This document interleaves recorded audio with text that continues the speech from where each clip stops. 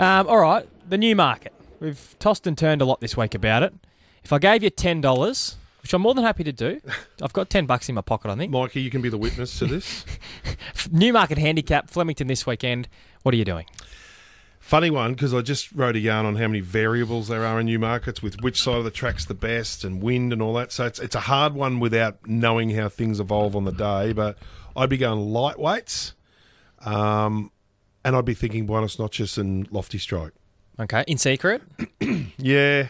Barry, I want to see the how it's going to play the day. Like there'll be one or two straight races beforehand where we get a sense of where they may go. But does that always give you the right indication, or can sometimes it be a little bit misleading because the wrong horses go down the wrong parts of the track? Up the straight, 9 times out of 10, it's rolled gold as far as being the best tip. I remember there were times, I remember we were doing an OB during COVID when we were the only people out there, and it was one of those days up the straight, no fault of anyone, it was just the way it was. If Farlap had drawn up the inside, it couldn't have won that day. It was just the flow of the action was coming down the outside. So I always tend to go to horses drawn wide because that's the way it used to play, but I'm struggling to get my head around the fact that things have changed up the straight. They don't have the crown anymore. That used to be the place to be. So lightweights. Yeah, in secret, certainly. A little box Quinella, something like that, those ones. I'm seeing it very similar to you, but I'm definitely throwing in Bella Nipotina. I think she's a big smoky. Big smoky. Yeah, Look, she was huge in the Lightning. I'm potting her, so I'll have You think she's a wet tracker, don't you? I think she's a round-the-corner wet tracker too. Okay. So. What about I Wish I Win? Well, I think Moody was onto something when he was wondering whether the 56.5 was a hard weight for that horse to win with his racing style. He's going to have to be Chautauqua a bit. So, yeah, but he might be Chautauqua. So, yeah, he's a fascinating runner. There's no doubt. He is. Let us know, how would you spend $10 on the Newmarket this weekend? All right, James McDonald yesterday copped a 6-meeting suspension when he was riding at, was it Warwick Farm yesterday? Yeah, was it Warwick Farm? or Randwick or Warwick Farm? Anyway, it was in Sydney. It was on the Kensington track at Randwick. He copped a 6-meeting suspension. Now, if he serves 6 meetings, that means he'll miss Golden Slipper Day. Who do you think Godolphin should turn to ride the Golden Slipper favourite Cylinder and also Animo and the George Rider? Well, they've got a crew of their own, haven't they? Like Bowman's a bit of a Blue Army guy from time to time, Rachel King, and there's others as well. These are things that don't bother me too much because it's not like he won't have a jockey. So if he's off, someone who's very capable will be on. He's a push-button horse. He doesn't... I know James McDonald's probably peerless, but I don't think Animo's price will change because of who the replacement rider is. So if you want to back Animo on Saturday, then you're probably still going to back him regardless of whether McDonald... It's just that little tiny bit of extra confidence with J-Mac. But sometimes I'd love to see the strike rate of drop-in jockeys and what their strike rate is. You know, the ones, sorry. Oh, I'm riding it, not so-and-so. So I don't feel bad about that S-bomb because we had 2 of them on the other day, so it's contagious. Is there any chance that Godolphin would go, we're going to take a punt on someone. We're going to give a young hoop a bit of an opportunity here. We think this young rider is a real star, and this could be the making of them this day. Is that... or... Not on a $60 million horse. Is it not what happens on not on a $60 million Oh, see, that's what I'd love to see that. It's a big, I'd like to see story. Jamie Carr on him, of course. But no, you don't give a promising... you don't give Zach Lloyd the ride because you think he's a promising jockey. No, but not I'm saying the next superstar, this is the making of them sort of thing. Yeah, I'm just trying to think who fits in that category. Well, what about you get on the phone to Michael D and say, you're the most informed jockey in Australia right now. Could you come up and ride our horses? You're flying. Yeah. Michael D hasn't done anything wrong. I know, but I think he'll be heavily committed. Nah, not really. I mean, no, it'll go to a big name, proven jockey. No, I know it won't, but I'm sort of saying... No, I'm disagreeing with you. Yeah, basically. No, I'm trying to politely disagree. You would rather go the bigger name. On a horse like him, you dot every I and cross every T. So you put on... So who is it for you? Who's the man? Bowman, probably. Jamie Carr, possibly. They're the sort of the names in the mix. Maybe a Brent Navdullah. I think it would be a bold call if it was Rachel King, as good as she is. Sydney's got a very deep... There's jockeys up there that you and I don't appreciate as much No, as the I agree. Sydney people do because we don't see them every day. Like, Yeah. everyone up there raves about Tim Clark and Sam Clipperton and Jason Collett, but you and I would barely notice them. So there's a lot of. Well, we noticed Tim Clark when he came down and rode Alligator Blood. Exactly, like the beautiful hands of Tim Clark. But I just think for the story, I think Jamie Carr and Animo would be magnificent. Okay, will Kieran Maher and David Eustace go down as the biggest and best stable in Australian racing history when they finish up? Yes, no doubt. Unless something happens along the way where the partnership doesn't go the distance. I remember talking to Dave Eustace about what can slow you guys down. He said, well, when one of us gets married and has kids, that'll slow us down. So, and that'll happen. I know Kieran's got a partner. Dave Eustace, there's no reason why that scenario, you know, they're a single juggernaut and they've got young energy as well. So, but look what's happening. They've got 150 south of Sydney, 80 at Warwick Farm, some suggestion that there might be something at Scone.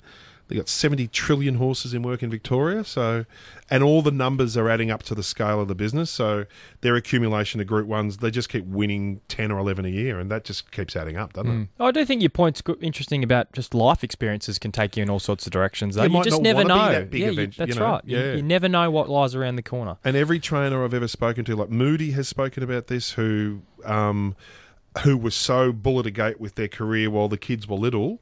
Every one of them regrets and would do it differently if they had their time again, that they missed out on their children's childhoods. So, it's something the only thing that can stop them is if they stop themselves. Hey, mate, did you see Jackson Pallows win yesterday at Sandown with Flying Basil? Backed it. Do you know the horse won his first race Hinamunji. in the Hinamunji Cup?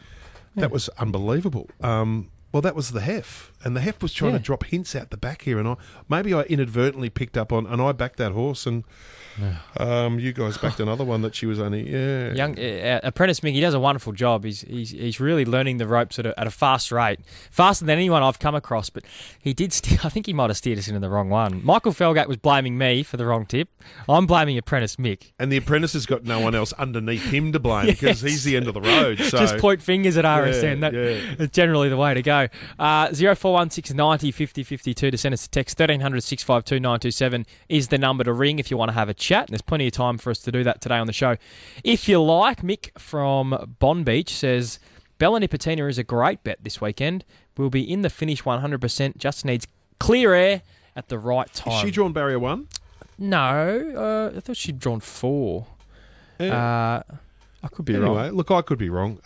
Hey, just on while she's fast out of the Perth Cup heats, I spoke to Cal Greeno. Oh, she has drawn 1. Drawn 1. Yeah, That's all right. Doesn't worry me. Cal Greeno said she hated the flight with all the other animals on it, and she just didn't quite. It didn't work out. She's back home. They're doing some bloods on her, and he's hoping to sort of have another crack and then go back for the greyhound version of the Quokka. Yes, that's right. So he's They're happy hopeful. It's funny though, isn't it? She freaked out going there just recently, and interesting to think that they're thinking about trying the same, attempting again, going all the way to Perth. So. Yeah, well, they have told Sportsbet who's got the slot, just beware. There is a possibility we're not going to be there, so but keep that in mind. Yep. But, yeah, it was interesting, isn't it? We were talking, I think, was it off air? We were talking to Nikita about how, some horses, some dogs can really struggle to travel those long distances on planes. It can really upset them for a long period of time. Well, the average horse travelling to Europe drops something like 15 to 20 kilos. Black Caviar was one of the freaks who, and Nature Strip didn't. I think Nature Strip actually put on weight, and that's why they were so confident because he didn't lose any. I don't lose 15 kilos when I fly to Dubai. I've never got on the scales before and after, to be honest. It'd be handy. Anyway, if you're betting tonight at Sandown, by the way, Jason Adams likes one. Race 8, number 3, Landon Bale is his best there at Sandown tonight. Has Mark Stevens come back to us at all with any of these captains at Captain's Day yet? Mickey Comerford? Okay, they're getting their photos taken. So it's always funny with these media releases, isn't it, Matt? They say the event's going to start at 12, but they're always fashionably late, aren't they? I think fashionably late is the way to go. Which captain is under the most pressure and expectation this season? Oh, under the most pressure and expectation. That is a very good question. Well, it's not Paddy Dangerfield. He's probably got the least amount of pressure and expectation on him. I think there's I would say there's a fair bit of pressure on Max Gawn at Melbourne. You know, straight sets finals defeat last year. At one point, they were the even money favourites to win the flag. They've got a list that most people think should be in the window, so he would be feeling the expectation of his fans to win a premiership at the MCG that they haven't been able to achieve yet. What's his leadership group? I reckon it's down to the leadership group too, not just the captain. Which, I know this is a difficult question, but which team has got the best leadership group? It's funny. Some teams have 8 leaders, and some will just go captain, vice-captain. I think at the Demons, they just have Gawn and Viney, and they say that's their leadership group. But they've obviously got a number of other on-field leaders like Petrarca and Oliver and May, which they're almost like unofficial leaders, really. So I think Max Gawn's got a lot of pressure on him to be able to try and deliver that for the Melbourne supporters. I think Zach Merritt's got a lot of pressure coming into this year. They are devoid of a lot of leaders at Essendon. Zach Merritt has a lot of pressure on him at Essendon because he's the captain of Essendon. There's no doubt about that. I would say for a guy going into his first season as captain of a footy club, Zach Merritt probably is inheriting more pressure than most have in the past, just because of what's gone on there over the last 12 months. So I think it's a great call, Mikey Velasaris. I think they're missing a lot of natural-born leaders in that club, and obviously they lost Dyson Heppel to a captaincy. So, yeah, a lot of pressure for Zach Merritt heading into this season. Do you know the other one that I would say has a lot of pressure on him as well this year? Toby Green. With the sole captaincy at the GWS Giants, the bad boy, you know, in the AFL persona, image, I think he's always going to be treading a fine line and he'll always feel that pressure. He seems like a reformed rogue. The Brecky guys had him on recently. He's impressive to listen to. Toby No, he is, yep. Yeah. And he's impressive to watch as well.